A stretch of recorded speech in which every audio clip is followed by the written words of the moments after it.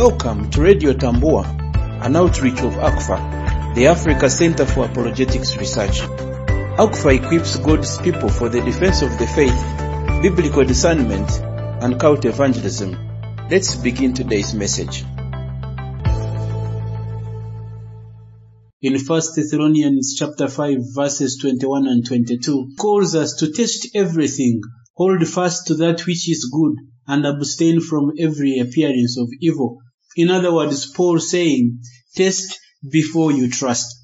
Today we deal with another interesting, very important passage, as a matter of fact, from the Old Testament, specifically in the book of Isaiah, chapter 53, a verse that has been popularized again by the Word Faith movement, that is used to provide encouragement to those who are going through suffering, and specifically those who are sick.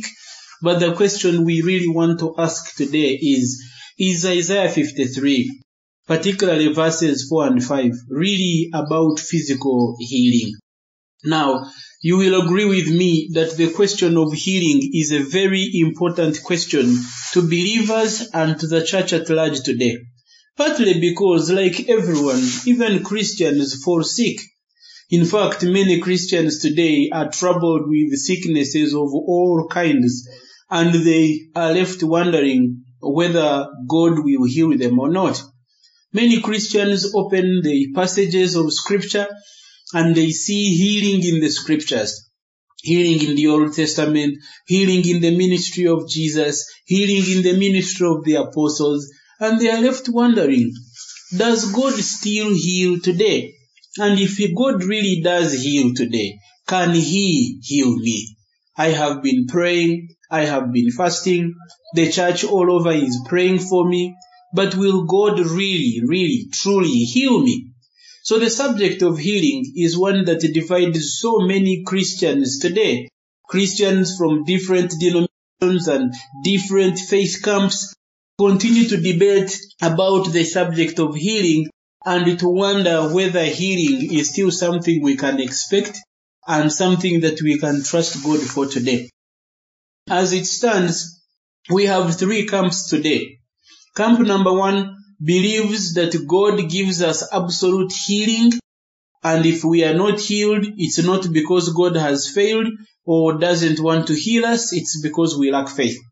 So some people, especially under the Word Faith movement camp, seek to convince the church today that God heals today, that God wants to heal everyone who is sick today, and that you can actually claim your healing instantly today. And if you are not healed, it's not because God doesn't heal, it's because you lack faith or you have several other problems or reasons as to why you cannot be healed. So, preachers like these will encourage everyone who is sick to pray for their healing. Preachers like these will challenge you to think about yourself or your life and find out reasons why you may not be receiving your healing. It might be attributed to a lack of faith. It might be attributed to not giving your tithing in the church today. It might be attributed to you not honoring the man of God, as we are hearing some modern prophets and apostles saying today. But whatever the reason, they will convince you that you are supposed to be healed. Healing is your right. Healing is something you should expect and something you should claim.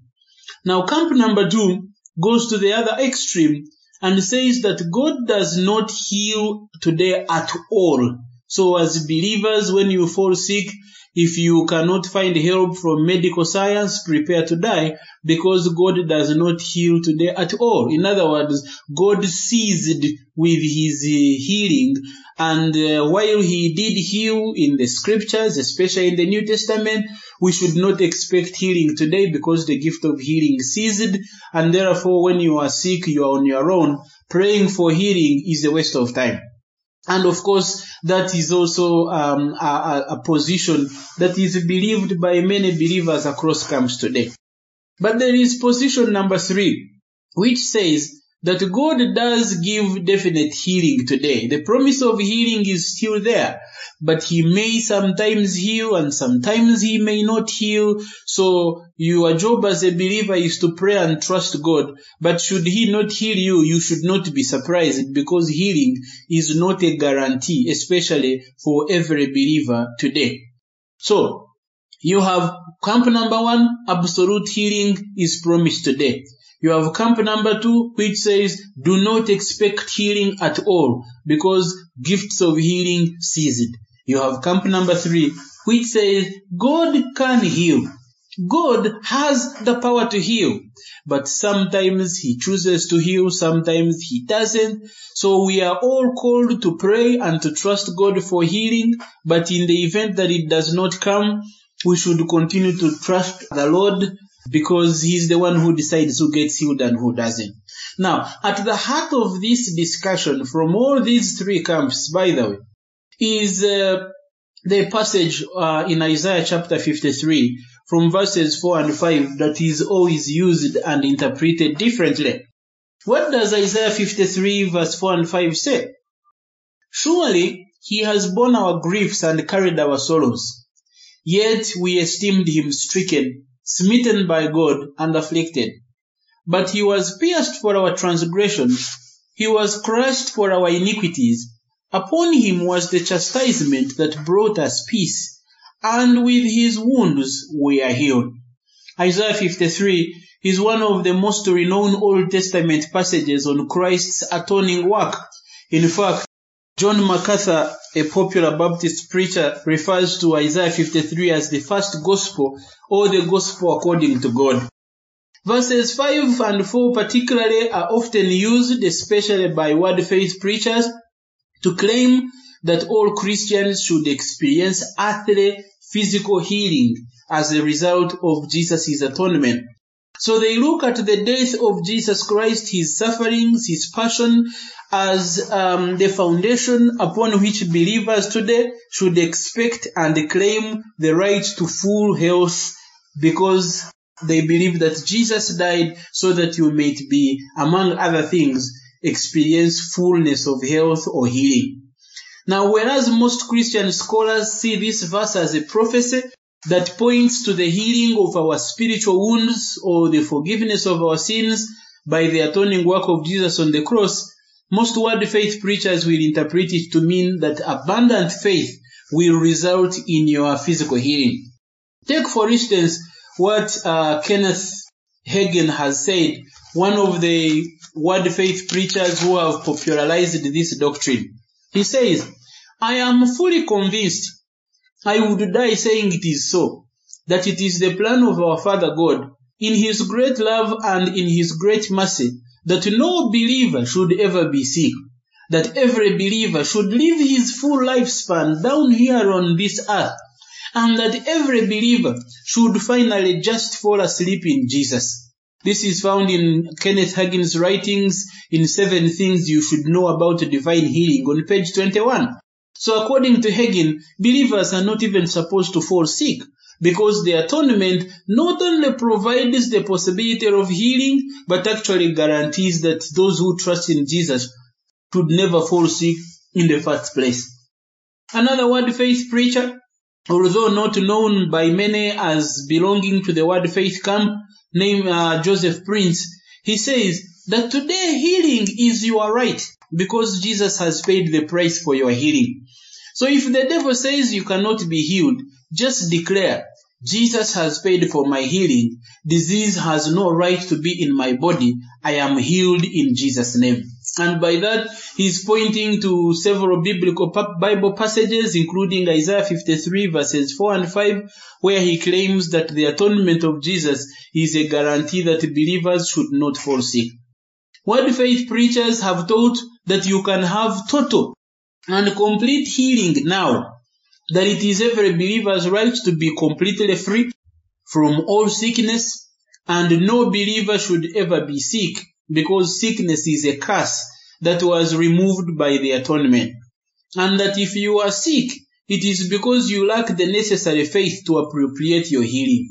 So in other words, your sickness is a sign that you have not believed God enough. Your sickness is a sign that you do either lack the appropriate faith for you to be healed, but your healing has already been guaranteed and paid for in the atonement of Jesus Christ. Most word faith preachers will often quote Matthew chapter 8 from verses 16 to 17, where Matthew alludes to verse 4 of Isaiah 53 in the fulfillment of physical healing. Matthew 8, 16 and 17 says that evening they brought to him many who were oppressed by demons, and he cast out the spirits with a word, and healed all who were sick. This was to fulfill what was spoken by the prophet Isaiah. He took our illnesses and bore our diseases. So Matthew alludes to Isaiah 53 verse 4 as he sees the healing ministry of Jesus in the New Testament. But word faith preachers also use 1 Peter chapter 2 verses 24 to 25, which says that he bore our sins in his body on the tree, that we might die to sin and live to righteousness. By his wounds you have been healed. For you were straying like sheep, but have now returned to the shepherd and overseer of your souls. So word faith preachers looking at 1 Peter 2 verse 24 and 25, they see Peter as saying that our healing is already accomplished, concluding that what stands between you and your sickness is faith. If you exercise your faith and take charge of your already given healing, you should not be troubled by sicknesses, they say. But here are some important questions that you and I, as believers in Christ Jesus, should be thinking about. As we approach Isaiah 53, should we really believe that physical healing is involved in the atonement talked about by Isaiah in chapter 53? For what exactly did Christ atone? Was it for our physical sicknesses and ailments? Was it for our iniquities and transgressions? How should we interpret and understand Isaiah 53 verses 4 and 5? Was Christ, for instance, punished for our diseases? Did Christ bear our diseases in his body just the same way that he bore our sins, as we will read in 1 Peter 2 as well as Isaiah 53?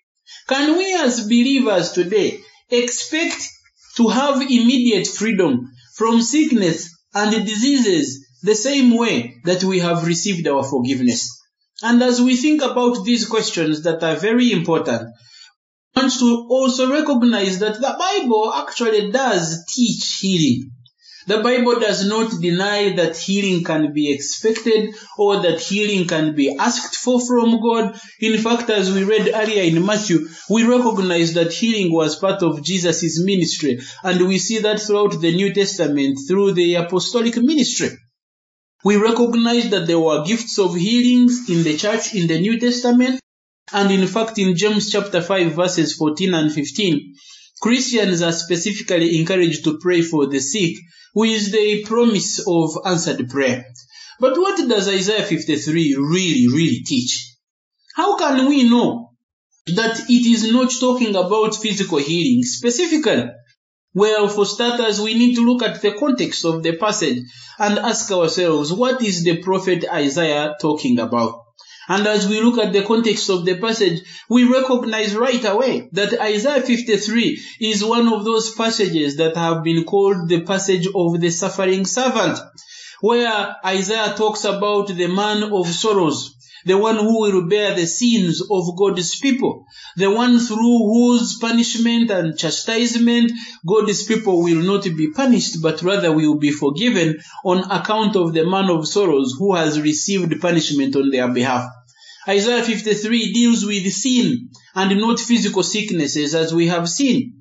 Isaiah 53 deals with the transgressions and the iniquities of God's people and shows us how the son of the suffering servant or the man of sorrows takes all our punishment that we deserved, so that through his suffering we might experience God's salvation.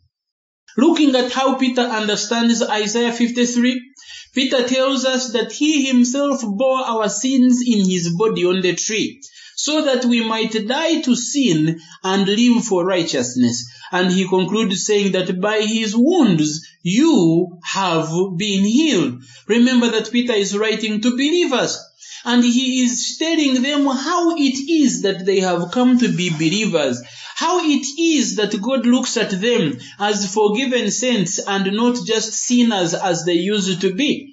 And Peter reminds them that all this happened because of the atonement of Jesus Christ. And what was the atonement about? The bearing of our sins in his body on the tree. Why did he bear our sins in his body on the tree? That we might die to sins and live for righteousness. So, what is it exactly that we have been healed of by understanding what Peter is trying to say here? That we have been healed of our sins, which is why now we have received God's righteousness. So the verse is talking about sin and righteousness, not about sickness and disease. The verse, therefore, when it talks about healing, it is talking not of physical bodies, but of spiritual sicknesses. It is talking about forgiveness, about reconciliation with God, for we who were estranged from him.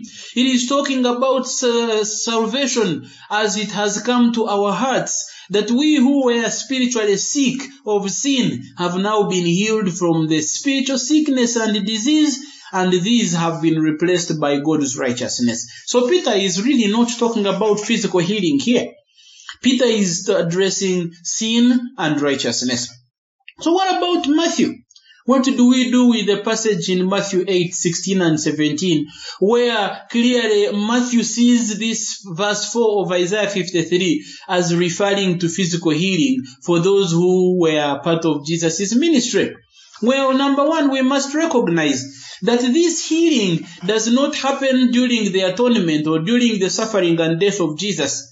This healing itself takes place when Jesus is still performing his ministry, he's still going about preaching. At this time, he has not even yet suffered and died.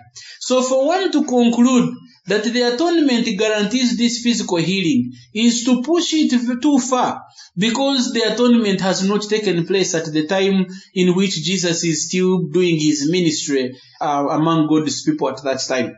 We must also recognize that in Jesus' ministry, he had a way of doing physical things to point to spiritual realities and truth.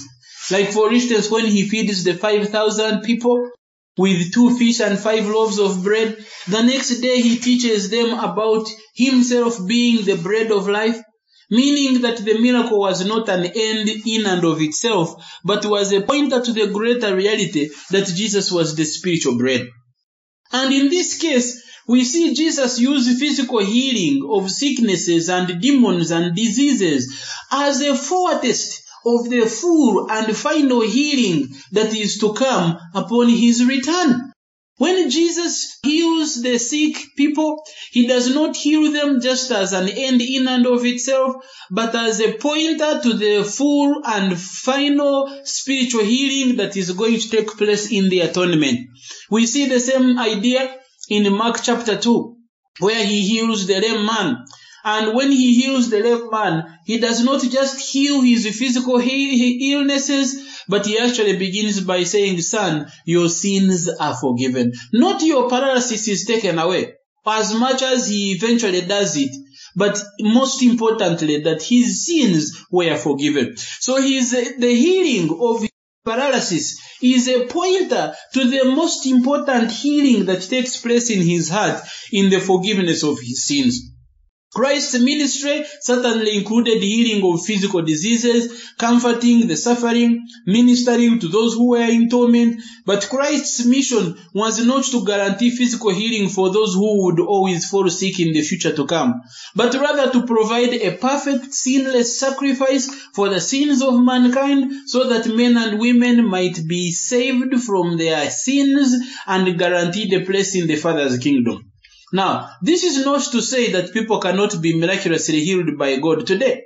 But we cannot claim that Christ's death on the cross necessarily guarantees physical healing of anyone or of any disease or infirmity. But we can say that Christ's death on the cross does guarantee forgiveness of sins for all those who believe and trust in him, all those who trust in his atonement as payment for our sins. We must understand that while God is greatly concerned about our physical sicknesses, which are earthly and temporary, he is much more concerned about our spiritual diseases of sin and especially the eternal consequences that accrue from our sins. Since we have not yet received the redemption of our bodies, we must always know or remember that suffering and death are still our lot until the resurrection or until the return of Jesus Christ. Remember, even as Paul will later tell the Romans Christians, that creation still groans as in the pains of childbirth, that we are still in the process of renewal in Christ, and sometimes God's plan will include supernatural healing here on earth. Although it is not a right to claim, it is one of God's grace, and it is not a doctrine that is guaranteed that whoever is sick must always necessarily be healed. We must always remember that perfect spiritual, emotional, and physical health will not be available in its finality and fullness until eternity, when we are completely healed and transformed. As we can see, even the best of Christians today who have faith still experience sickness and disease on this side of heaven. Even in the New Testament, we see the apostles themselves, faithful, fervent followers of Christ. They themselves confess, like we see in 2 Corinthians chapter 4, verses 16 and 18. The apostle Paul says that, therefore we do not lose heart. Though outwardly we are wasting away, yet inwardly we are being renewed day by day. For our light and momentary troubles are achieving for us an eternal glory that far outweighs them all. So we fix our eyes not on what is seen, but on what is unseen. Since what is seen is temporary, but what is unseen is eternal. What is the apostle Paul saying in this passage? Number one, that while our spirits continue to grow and to be deep in the things of God, our bodies outwardly continue to waste away, continue to perish, continue to grow weaker day by day. Now this is a man of God, one who even prayed for those who were sick and they received their healing. But what is his confession? That no matter what we do, no matter what we think, we believe or say, our bodies continue to waste away outwardly. And therefore, what we should be looking for is not so much the nourishment of the outward bodies, which eventually must waste away, but the inward renewal and strengthening of our spirits. The Apostle Paul reminds us that while trouble, sickness, disease might be inevitable and current realities, our eyes must be focused not on momentary healing, but on the eternal glory that far outweighs everything that we have today.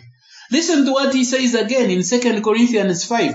He says that, for we know that if our earthly tent we live in is destroyed, we have a building from God, an eternal house in heaven, not built by human hands. Meanwhile we groan, longing to be clothed instead with our heavenly dwelling. Because when we are clothed, we will not be found naked. For while we are in this tent, we groan and are burdened. But we do not wish to be unclothed, but to be clothed instead with our heavenly dwelling, so that what is mortal may be swallowed up by life. What is the Apostle Paul saying? The Apostle Paul is saying that while we are in this body here on earth, we will have troubles, our bodies will have diseases, our bodies will eventually be destroyed, and therefore our longing and trust and comfort cannot be in these earthly bodies or tents, but rather beyond them, to embrace that which does not pass away. But while we are in these bodies, we must expect groaning, we must expect burdens, we must expect sicknesses. So when word faith preachers say that healing is guaranteed for all those who believe, how are they understanding these passages spoken by none other than the Apostle Paul? Did the Apostle Paul believe that every believer had the right to always be healed no matter what? Certainly not. Otherwise these verses would not make sense for us. Our redemption is not fully realized here on earth, and we must continue to remember that. When Paul writes in 1 Corinthians chapter 15, from verses 22 to 25, he says that in putting everything under them, God left nothing that is not subject to them. Yet at present, we do not see everything subject to them. What is the Apostle Paul saying? That while final and future healing is guaranteed for believers, it is not yet a present reality. And until then, there is a lot that is not yet in place.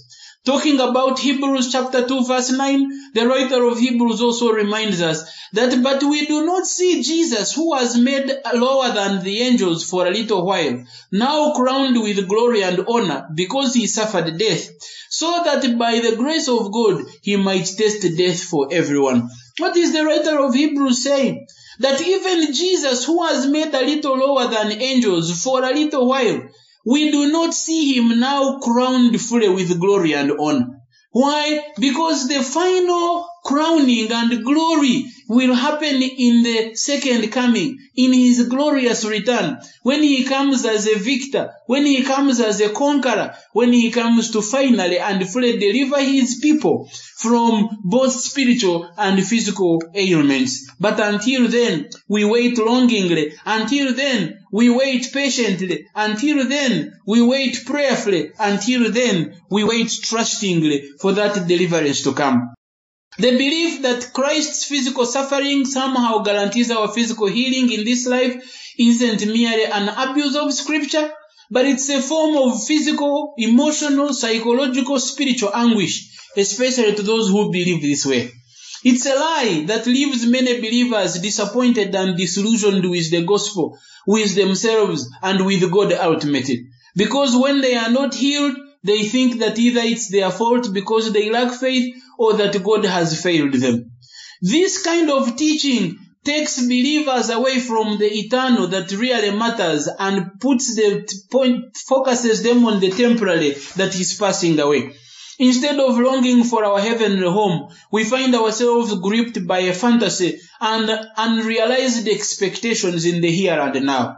Instead of looking at what is to come and what is sure and secure, we find ourselves looking at the temporary pleasures, the fleeting moments of this world, or because we misunderstand Scripture. And when such healing does not come that we have trusted God for, we find ourselves with guilt. When we are not healed, we are left thinking that it's because we did not have enough faith, and yet that's really not what Isaiah 53 is conditioned on. The fact that everyone still dies, that itself should be proof enough that on this side of eternity, all people are still subject to Adam's curse, or is not well, while in a sense we experience salvation and its benefits, we do not yet experience them in their fullness. Sickness continues to be a very real part of life in this fallen world, and no amount of claiming divine health is going to change that. We see that even the disciples of Jesus and the early church believers, they did not just rebuke the physical ailments into oblivion. They dealt with them as realities that they lived with. They dealt with them as best as they could, like everyone else. And they looked beyond the impediments of the day to the glorious return and triumph of Jesus Christ. We should also note that in a real sense, Christ's atonement on the cross does extend to physical healing. The only difference is that this healing is not guaranteed now. While God may from time to time heal these people as He chooses by His divine power and grace, it's not a guarantee that every believer who is sick must be healed from every sickness and at all times. Sometimes we see God supernaturally intervene and heal those who are sick. At other times we pray, but we see believers continue to fall sick and to die. One day there will be no more death, there will be no mourning, there will be no crying or pain, as we see especially in the book of Revelation.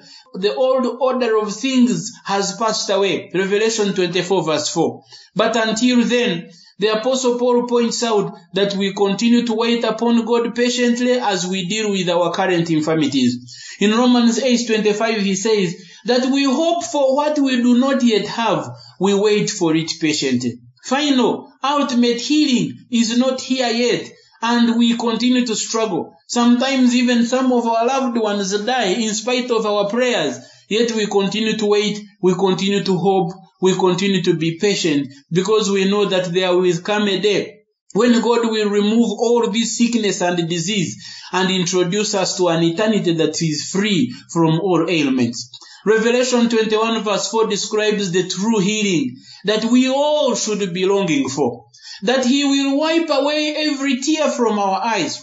That there will be no more death or mourning or crying or pain, for the old order of things has passed away.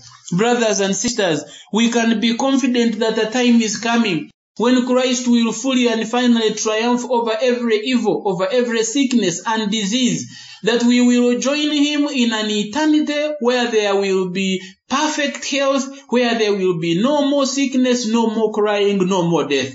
But until then, on this side of heaven, in a foreign world like ours, we can be sure that sickness and disease are here among us. We are called to pray and trust the Lord for healing. Yet this we cannot claim as a right, this we cannot claim as an absolute guarantee that we will be healed.